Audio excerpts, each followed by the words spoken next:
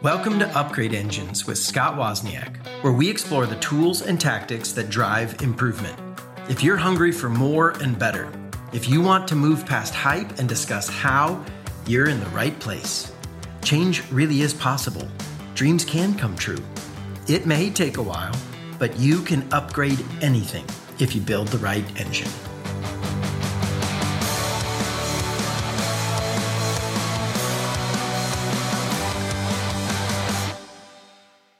Cultivating a healthy inner life isn't about being more disciplined, pushing yourself harder, or trying to let go of stress. Just trying harder at this stuff, squeezing tighter, will actually cause you to become more imbalanced and less healthy.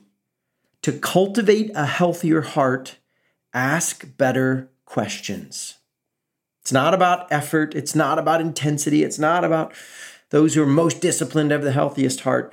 It's the people who ask the best questions that have the best heart life.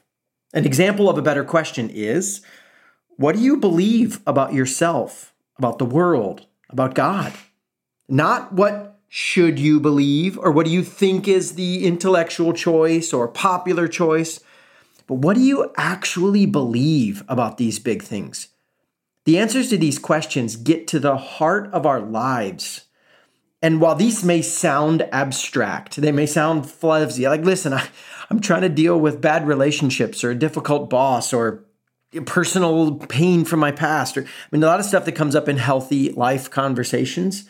You think, what does this philosophy have to do with my day-to-day experiences? Well, listen, it has everything to do with it. Experts call this set of questions, these views, they call this our worldview. Like one word, right? Our view of the world, our worldview. And there's a lot of different resources on this and interesting stuff, but some of the best stuff I know, some of my friends do worldview training and all this, and I've been through a lot of the programs, and they boil it down to 5 questions. 5 fundamental questions that, honestly, we all have an answer for, whether we have articulated or not. And our entire lives are shaped by how we answer these questions. The origin question, where did I come from? Where did it all begin? The identity question, who am I? What defines me? Meaning questions, what is my purpose? What does success look like? What's the point of it all? Morality questions, how do I live? What is good? What's true? What's an honorable life? Destiny questions, what happens when I die? What is the overarching story that we're living in? Does the arc of history bend towards justice? And to talk about being the right side of history, what does that actually mean? What's the destiny we're heading towards? Listen, again, these vague decisions, conversations, questions, right? Like, whatever. I'm trying to solve a business problem. I'm trying to solve a relationship problem, right? I'm trying to deal with a health issue. I don't have time to fluff this stuff up. But listen, all the little practical things we deal with flow out of what we believe these answers to be, our real beliefs about these. Quick examples. The career you choose is heavily shaped by what you think the meaning of life is. What successful life looks like from you radically changes what you pursue. Do you pursue what you love most, or what makes the most money, or what gives the most status? Is security more important than service, more important than pleasing the family around you? All these things matter, right? We should build good relationships. We should have some security. We should figure out how to make money. You got to pay bills, right? All this stuff matters, but how you rank order them is shaped by what you think the meaning of life is. Yeah, your romantic life is radically shaped by how you answer the identity questions. Who am I? What defines me? What do I need to be, feel good about myself? What do I need for others to feel good about me? The kind of romantic relationships you build is defined by how you define your own identity and your treatment of other human beings. How you deal with those who harm you, whether you retaliate or what, how you deal with those who can do nothing for you, those who have no power, right? The weak or insignificant, air quotes here on that, around you. Was a great quote on this is that you can tell a man's character by how he treats his dog and receptionists at companies he visits. The people who really have no power over him, he's got authority over them. He's more high status than they are. How do you treat those people? This is a morality questions, and these have big impact on your life. And then the destiny questions, they might shape what happens to you for all eternity.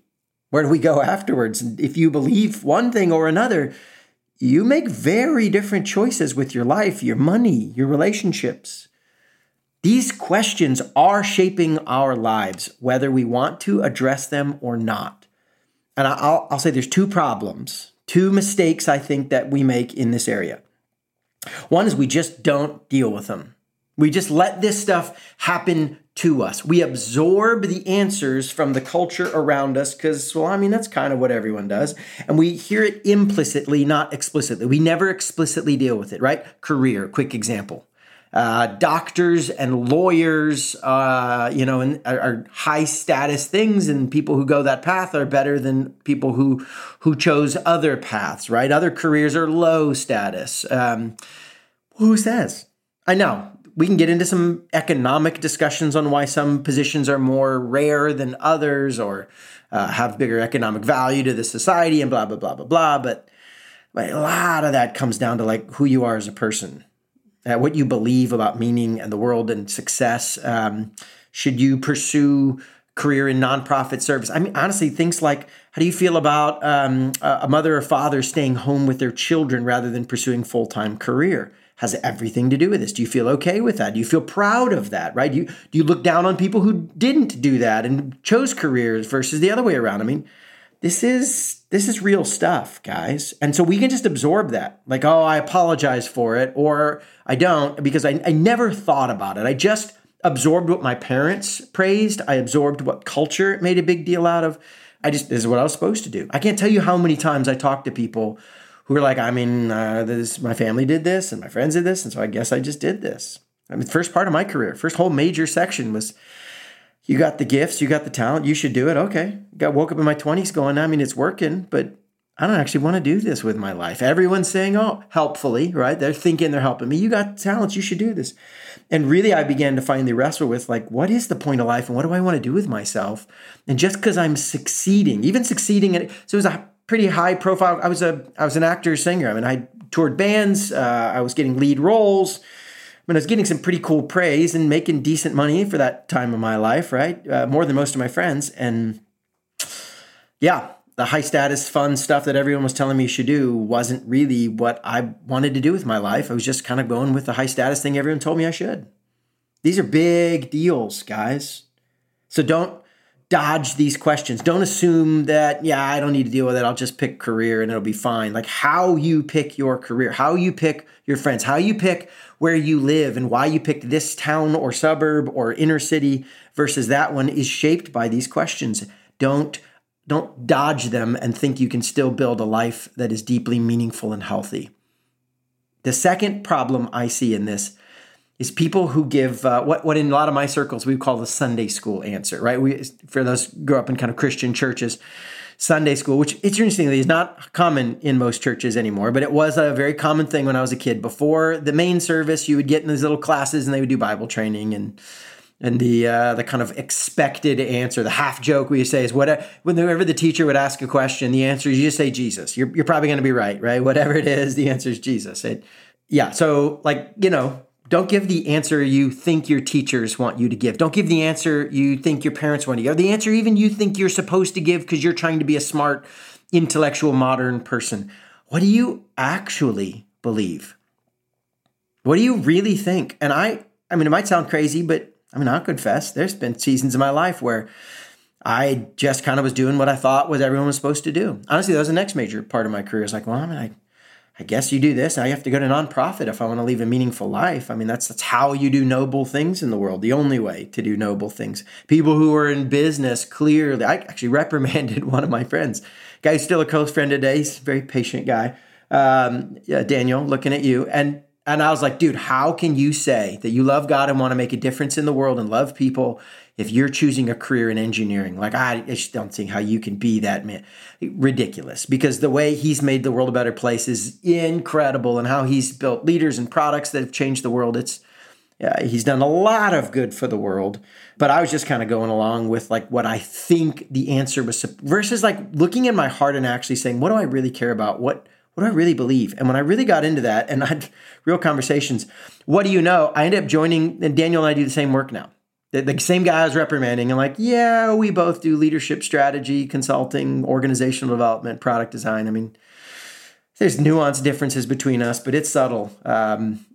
So he has gotten, by the way, for those of you worried about Daniel, he's gotten his I told you so moments many times since then. I'm still paying for those rash words in my 20s. What do you really think, guys? Don't tell me what your parents thought. Don't tell me what your college professor told you you're supposed to think, your Sunday school teacher. What do you really believe? Really? And by the way, if you don't really know, I would say look at your life. It'll tell you what you've really believed. The relationships you've pursued, the things, why do you like yourself? These are one of the deep questions of life, right? Well, when you do like yourself, that's a big assumption, right? Do you like yourself? And when you do, it's because what? These are huge. And don't tell me what you think the answer should be. What do you really, really believe? So don't dodge these questions, first mistake. And when you do, don't give the cookie cutter Sunday school classroom answer. Be honest with yourself, because your entire life is shaped by how you answer these questions. Are you even asking them? And are you answering them? Now, if you want help, there's books and resources, and this is a huge part of what coaches help people do. They draw these out at good ones, life coach, leadership coach, and they help reflect back. I think what you're saying is this. Well, you tell me this. I've had my coach do this to me a lot. You tell me this, but your life actually looks like that. So you can't actually believe what you think you believe because you consistently keep making this alternate choice. It looks like what you actually believe is X. And those have been like eye-opening, radical, powerful moments in my life. Like, oh, dang. And then listen, you can work on this stuff. All of us, all our life are continually wrestling with these questions, learning and growing. And even small improvements in the quality of your answers, these big questions, small improvements in the answers to the big life questions results in big improvements in the quality of your life and how you live. If you want a healthy inner life, ask the big questions. I hope you enjoyed this episode of Upgrade Engines with Scott Wozniak. If you want to hear more of my thoughts on life and leadership, you might want to sign up for my weekly newsletter at www.scottwozniak.com/upgrade. That's SCOTTWOZNIAK.com/upgrade. You'll get a cool quote, a deep thought, and a recommendation for something that I use and love. It's not long, and it should be fun. The theme is similar to this podcast, but it's not the same content. And if you're a leader who wants to build a legendary brand, you can check out my company's website to learn how we can help at www.swozconsulting.com. That's SWOZconsulting.com. Change really is possible. Dreams can come true. It may take a while, but you can upgrade anything if you build the right engine.